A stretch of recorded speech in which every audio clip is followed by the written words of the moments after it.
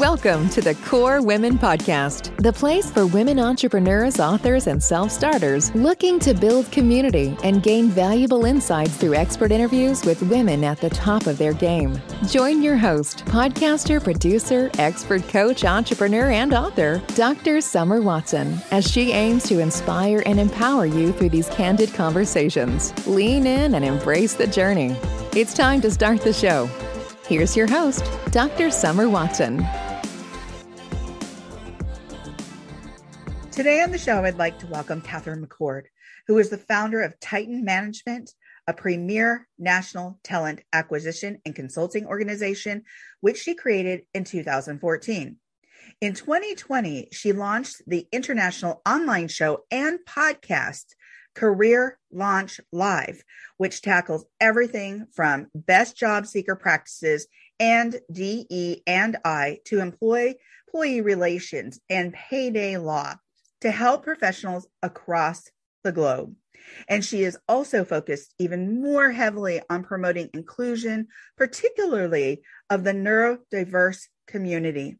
She spends a great deal of her time speaking and educating on these topics and on her newest neurodiversity and mental health focused show, Super Mania Show. We have a ton to talk about, Katherine. So let's jump right into this. Let's do it. I am so excited to be here. Thank you for having me, Summer. Absolutely. And I'm excited to have you here. We always have so much fun. So before we jump into the incredible professional background of yours, can you give us a picture of where you grew up and some of the experiences that you've had that impacted and influenced your passions? Oh, absolutely. So I am a born and raised Dallas, Texas girl. Now live in South Florida, but I'm always and forever a Texas girl. And I came from a wildly diverse family in every way that you can think of. Racially diverse, neurodiverse, physically diverse, just everything, every kind of diversity, we had it. And my family was very involved in my youth. And I'm always eternally thankful for that. And my parents did what I like to call conscious parenting. They were very conscious about every decision, everything that they did. And one of the things that they both saw fit to do was to include me in their professional lives from a very, very small age. So my father is an accomplished musician and teacher at the college level when it comes to music. And he is absolutely incredible and would take me with him to college, basically. So I got to sit there and hear classes. When he went to college himself also, when I was small, he took me with him sometimes. Wow. And not every time, but sometimes. My mother, who was in recruiting, took me to different events, traveled with me, took me to her job sometimes. And not that I would sit there all day, every day with her, but I was exposed to that. And I was exposed to just all of these incredible professional experiences. And so I was the little girl that played interview and convention with my mother. And I would set up conventions in my room and make my mother go around, and I'd make her fill out applications. And one time I even fired her, which You're fired. I did. I fired my mother. Wow. Not as my mother, the but next question is why? Why?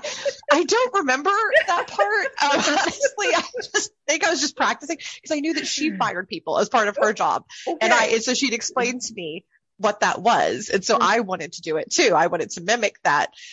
Which is funny. She's called the Terminator at her job because she loves to fire people, not lay off, but fire people. Oh. And I'm the same way. I think it's kind of a genetic component. But that's kind of it. So it kind of started there. I was always taught to embrace new things, try new things. And so I did. I tried all kinds of different things, worked with a whole lot of startups, which inspired my work with startups.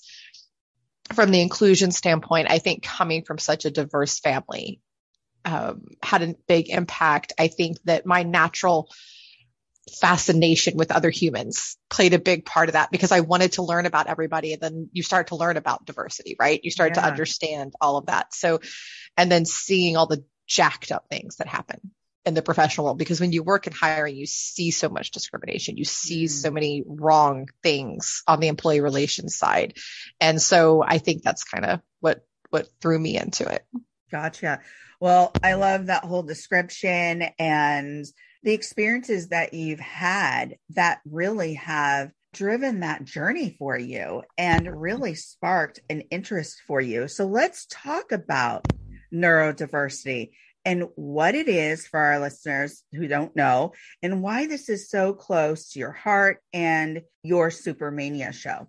Sure. Yeah. So first of all, I love all forms of diversity, but I think that my favorite is neuro, because it deals with how the mind works. So the short version is that neurodiversity encompasses all of the different reasons that your brain may process information differently from the quote, quote, neuronormal persons.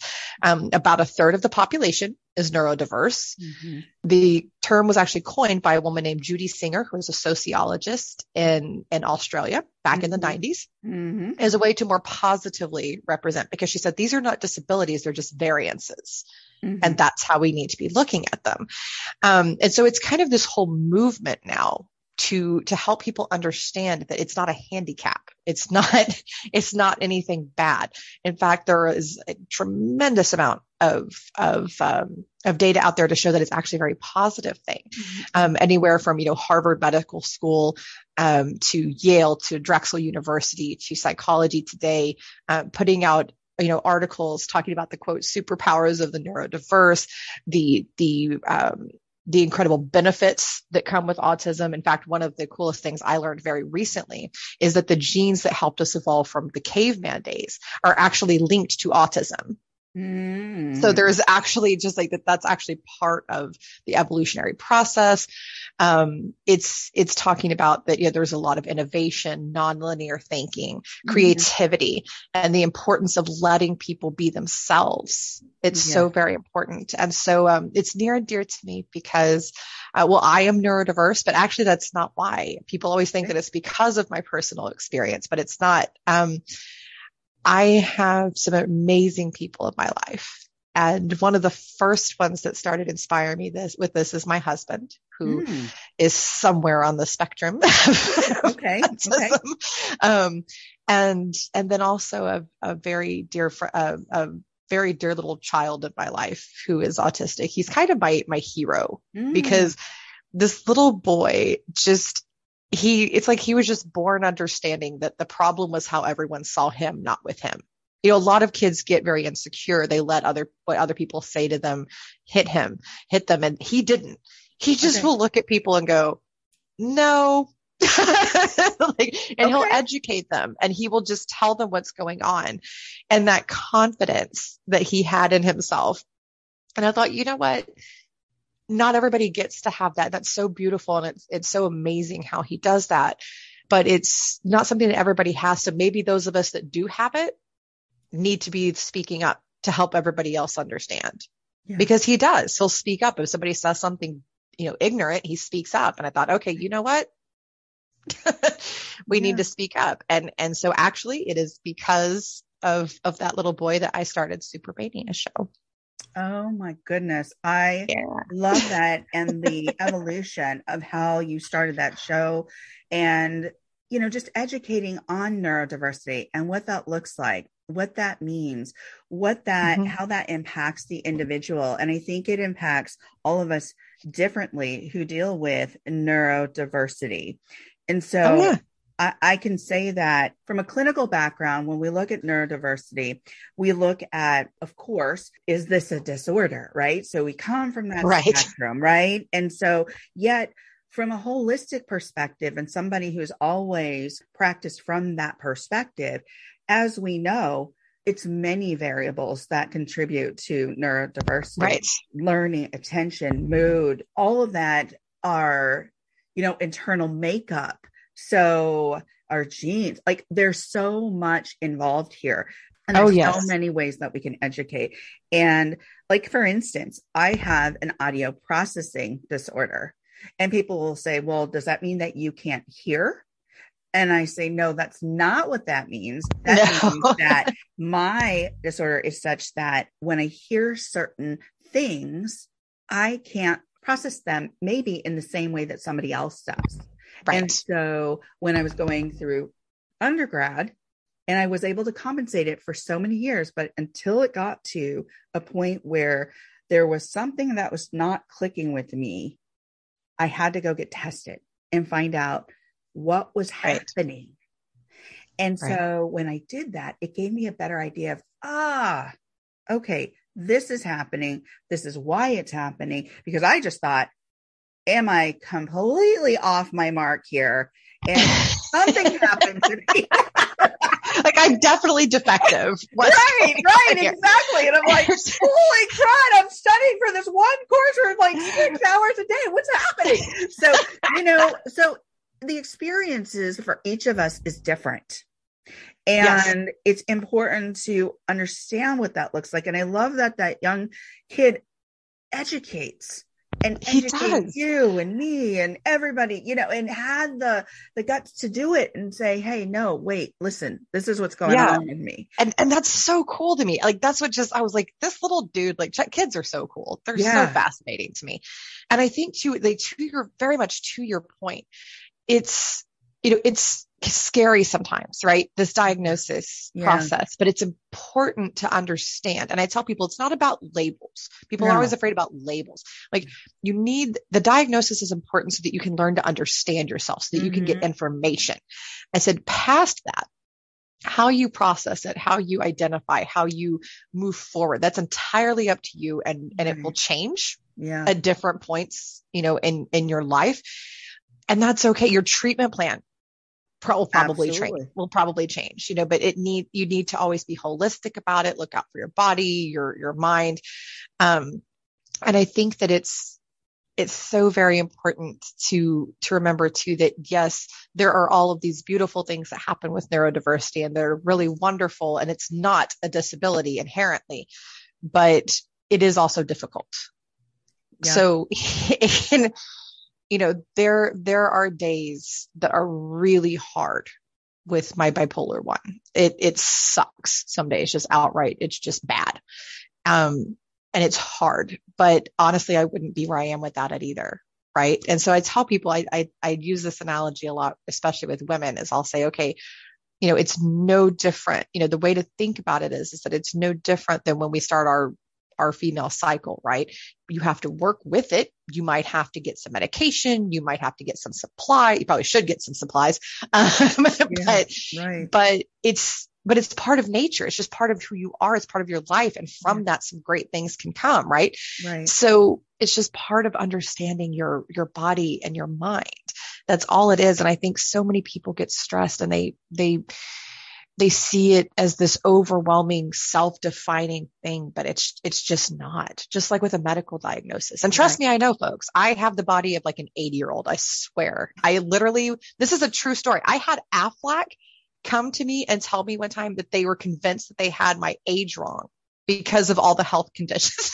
Wow. Oh my goodness. This is a true story. They legit called me up and go, I'm so sorry, Miss McCord, but there's no way we have your age right. We just needed to verify your year of birth. Oh my gosh. Oh my goodness. It was hysterical. I thought it was so funny. And then the person was so very embarrassed. And I was like, no, it's okay. It's okay. Well, and I love how you've kind of wrapped your mind around this, because I think a lot of times we'll say somebody is bipolar. And what I like to reframe and say, somebody has bipolar, blah, blah, blah, because it doesn't define wholly who you are, and so it's just a piece of, a piece of you that, and you're functioning. So it's like, how are you going to work with this? And that's why the diagnosis is important, because first, it's not just a label, but it is giving you an idea of what's going on with you, so you can start putting into place the mechanisms that will help you work more effectively every day. Absolutely. In your daily life. Absolutely. And you have to be self-aware. Right. You need to learn yourself. When I start to feel this way, what does that mean? When I start to have this happen, what does that mean? Yeah. And it's important to learn those things. I've used a lot of tools over the years to track different cycles that I have physically, emotionally, mentally. And it really has made a difference. And I've had people ask me how I went so many years successfully being unmedicated as a bipolar 1 person with bipolar 1. And I said, well, it was a lot of work. It was a lot of learning myself, a lot of learning management techniques and tools. And I am not saying that anybody should go unmedicated. That is what I chose to do for very specific reasons in my life at that time. And it worked.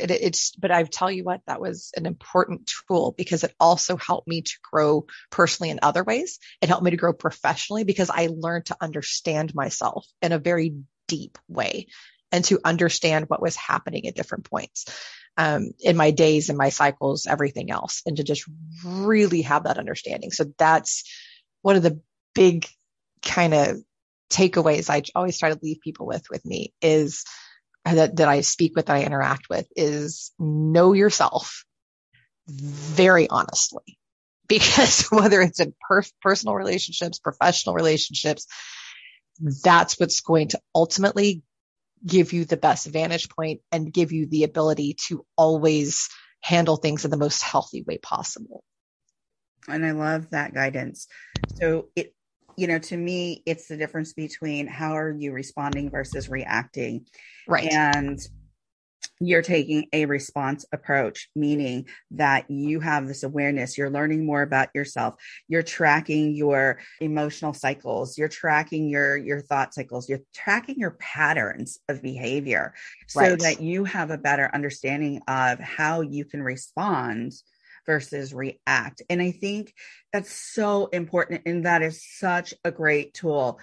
Coming from, again, the clinical background, my background is I worked with people who were in crisis situations, who I assessed day in and day out, who were homicidal, suicidal, gravely disabled, who were had diagnoses or didn't know about their diagnoses in regards to the whole realm or scope of mental health.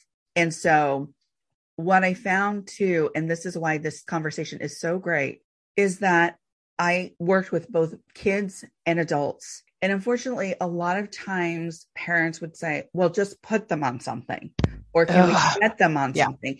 But here's the thing. It's not, medication isn't horrible, but what the problem is, the skill set that this child will have and learn to implement in their daily lives to help them better understand what's going on with them and to minimize those explosions. And when you put them back into that environment, that chaotic environment, it just elevates that cycle again. And so my question to you, Katherine, with that said, is, did you find that growing up, you had the support system that you needed to help you work through some of the challenges that you may have had?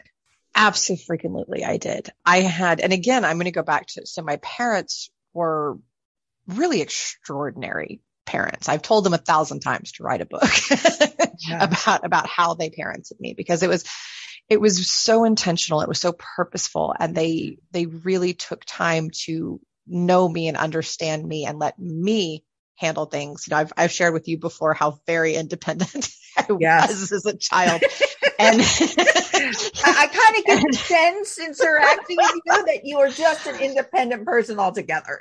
I just for birth, immediately was independent. And so in fact, I'm going to tell a story because I think it will help people to understand the importance of this type of parenting and this type of interaction just with other people in general. So when I was about 3, I decided to throw my first tantrum. My mother says, I saw another child do it. And she goes, I just knew. She goes, I could just see by the look on your face. You're like, all right, I'm going to give this a shot, see how this goes.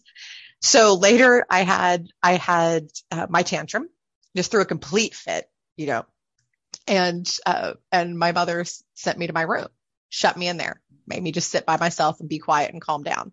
Yeah. Didn't yell at me, anything like that. Came back a little bit later and I'm just, feeling very sorry for myself. And she said, she opened the door and I looked at her and I said, Mommy should know that little girls don't like to be left in their room by themselves. And she said that she looks at me and she says, well then, little girls shouldn't throw tantrums. They should communicate their feelings. And she said, I looked at her and went, okay. And then we just had a whole conversation. I was 3. So that's how she was speaking to a 3-year-old. She was guiding me and teaching me. Right. And the importance of that and of that mentality is that you have to give people space. So she let me have my space to throw my ridiculous tantrum. One and only one I ever threw, by the way. Wow, that's great. She logicked me out of it. So she gave me the space. Then she heard what I was, heard that I was upset, listened to that, responded to it, gave it, and then she sat down with me. Even more importantly, so she sat down with me and talked to me about how to process those feelings and how to talk to her and how to communicate with her. And so I did. That's what I started doing going forward. So that very, very important lesson at that very, very small age was so very vital.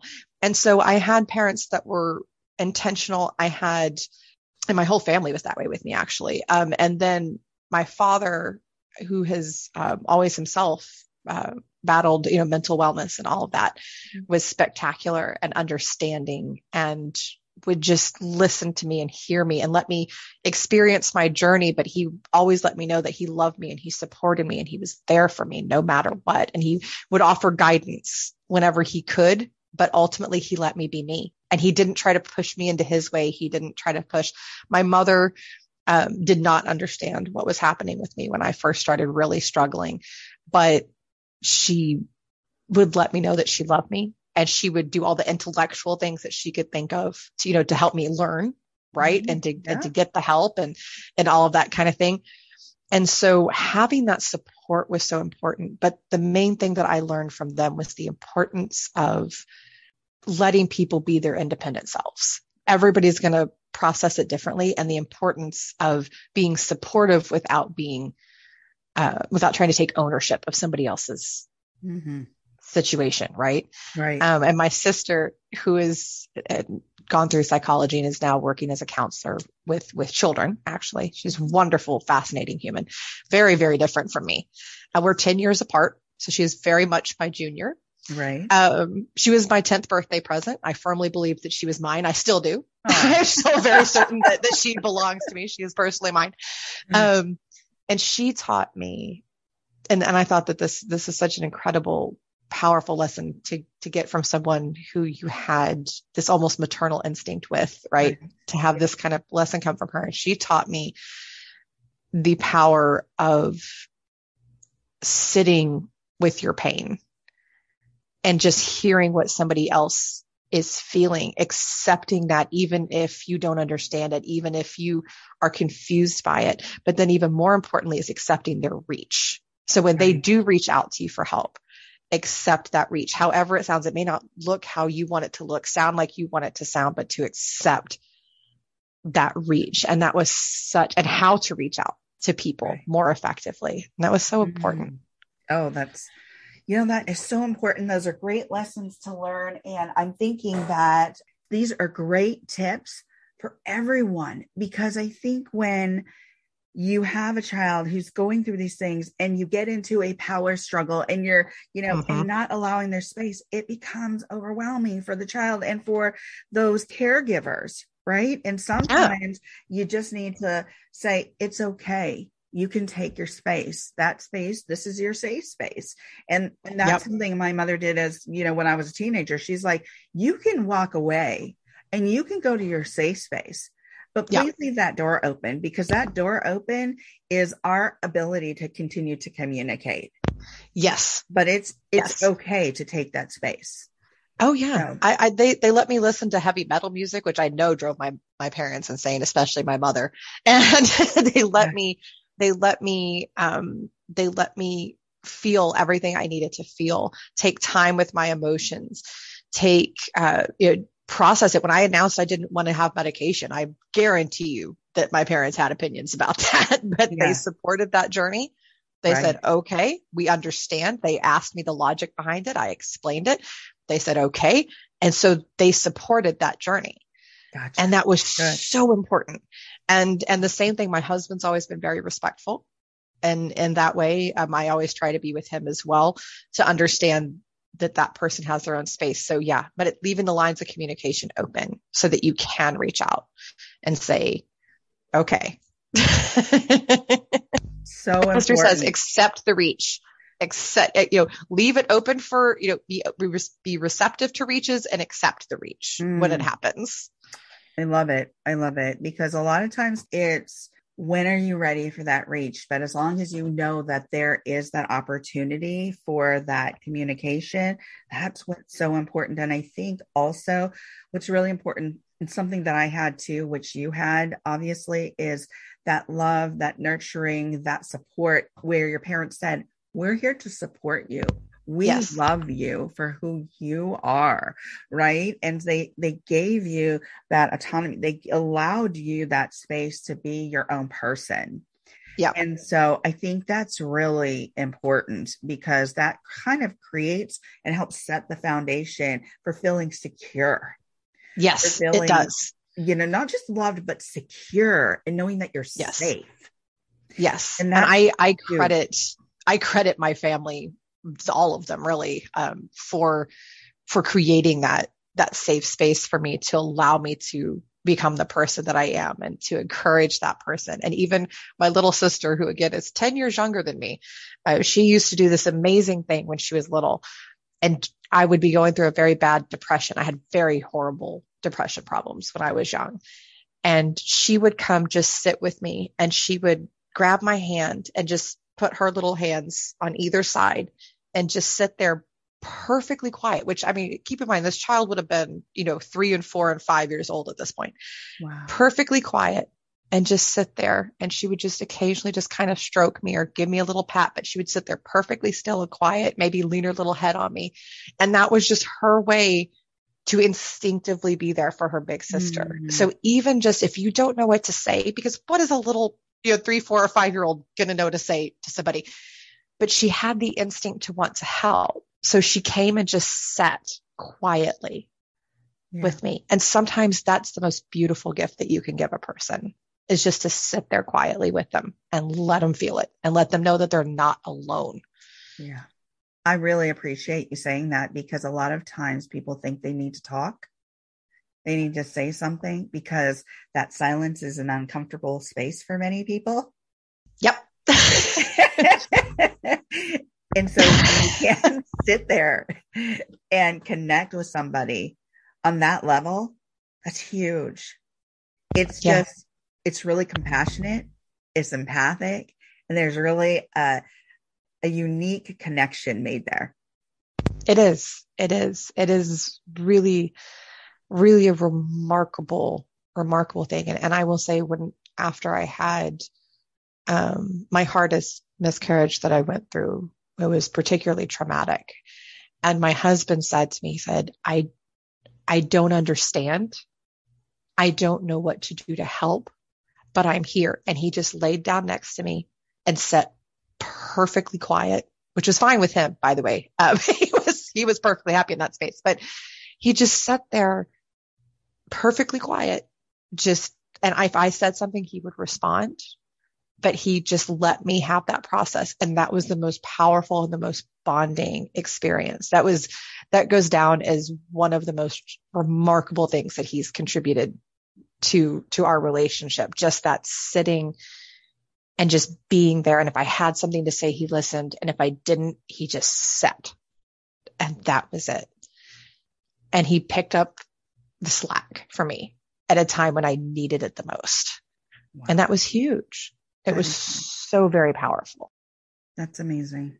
That is an amazing skill. And that says a lot about your relationship, in that he could just be there for you, but also verbalize, I don't really know what to do. I don't really know what to say, but just know that I'm here for you. I'm here to support you. And sometimes we don't need people to solve the issue. We just need to know that they're there. Right. And that's a hard one for me, by the way. I am a fix-it person.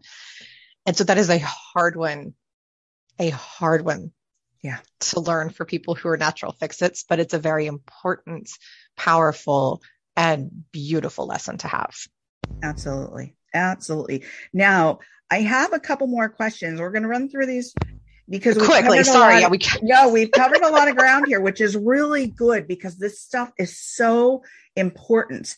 It is so important because you are an educator. You are somebody who's talking about neurodiversity, and we've talked about that, and we've talked about a lot of great stuff here. So my next question is, can you talk a bit about your really cool anti-bias applicant tracking system, aka Titan ATS? Because when I read that, I was like, that's super cool. I want her just to touch on that. Yeah. Yeah. So for anybody who does not know, an applicant tracking system is sort of like a people customer CRM, basically. So kind of like a tool that HR folks use to track applicants. That's whatever you've applied to a job that's using the ATS. You go into this whole database thing, and they are inherently biased.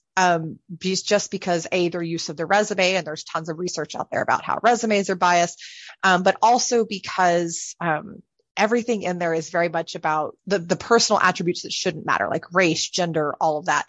And so years and years of working in hiring, and also resumes are ineffective. Can we just talk about, like, resumes are stupid. I know why we started with them, but we have way better tools now. They're ineffective.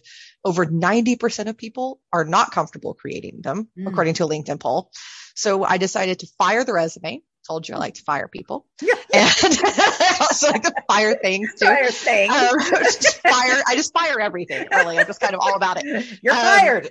You're fired. Just whatever it is. I fired that bad day I had that I told you about. Yeah. So I fired the resume, just no more resumes, created an anti-bias, neurodiverse friendly candidate profile. I wanted it to be neurodiverse friendly because the current ATS systems are typically, and application processes are typically not, anywhere from creating stress and anxiety to being too open-ended and therefore difficult for some people to process, down to just sometimes being confusing. So I structured everything. I brought in specific consultations from all different types of diversities, had a lot of feedback sessions because I wanted to make sure that everyone was included. So now we have this unique candidate profile that helps candidates align themselves to the job appropriately, which is great for recruiters and HR. And then it's structured a little bit better than a resume, really helps the HR side line it up. And it helps candidates, like I said, feel more confident, have a little bit more information. And most importantly, it eliminates any bias creating information. So the hiring team cannot see your name, your email, anything about you until you tell them it's okay. So once they've answered any questions you have and you feel comfortable, they'll invite you to unlock your profile, and then you continue on in the interview process. And the idea is to give everybody a truly equal shot and to create more effective, inclusive hiring practices. See, I knew there was a reason I asked you to cover that, because it's super cool. And my mind just gets kicked into high gear. Like, oh my gosh, how would this match with this entity? How would this match? Oh my gosh.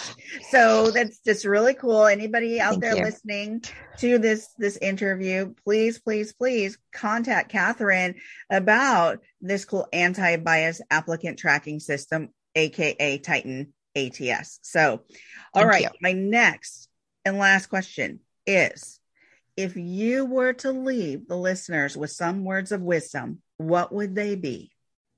You know, I love when people ask me questions like this, but really after today's discussion, I'm going to keep it really simple. And I'm just going to say, align your life with your missions. So your missions are the things that matter most to you. For me, it's innovation, inclusion, and integrity. I also am obsessed with animal rescue, but that's a whole other thing. Mm-hmm. So everything that I do in my life aligns with those three things. I push my work is about inclusion, integrity, and innovation. My personal life is the exact same thing. So discover your missions, establish them, give yourself constant affirmations about those and live your life for your missions. That would be my advice. Thank you so much, Katherine, for joining me on the Core Women podcast today. Thank you so very much for having me, Summer. It's been a truly fun and interesting conversation. Fantastic. Thank you so much. You can connect with and follow Katherine McCord on LinkedIn or at www.titanmanagementusa.com, www.titanats.com, and www.careerlaunchlive.com. Thank you for joining us on the Core Women podcast with Dr. Summer Watson. We're so glad you're here and would love to connect more with you. Find us on Instagram, Facebook, and YouTube at Core Women, and on Twitter at Core Women 1. For more about Core Women and Dr. Watson, visit corewomen.com. Want more support and resources for amazing women like you? Great! Join Dr. Watson and Jen Fontanilla at the Life, Love, and Money Collective, a Core Women production that aids in understanding the key traits that might be getting in the way of living a life that you are absolutely passionate about. Connect with Summer and Jen and find out more at thelifeloveandmoney.com.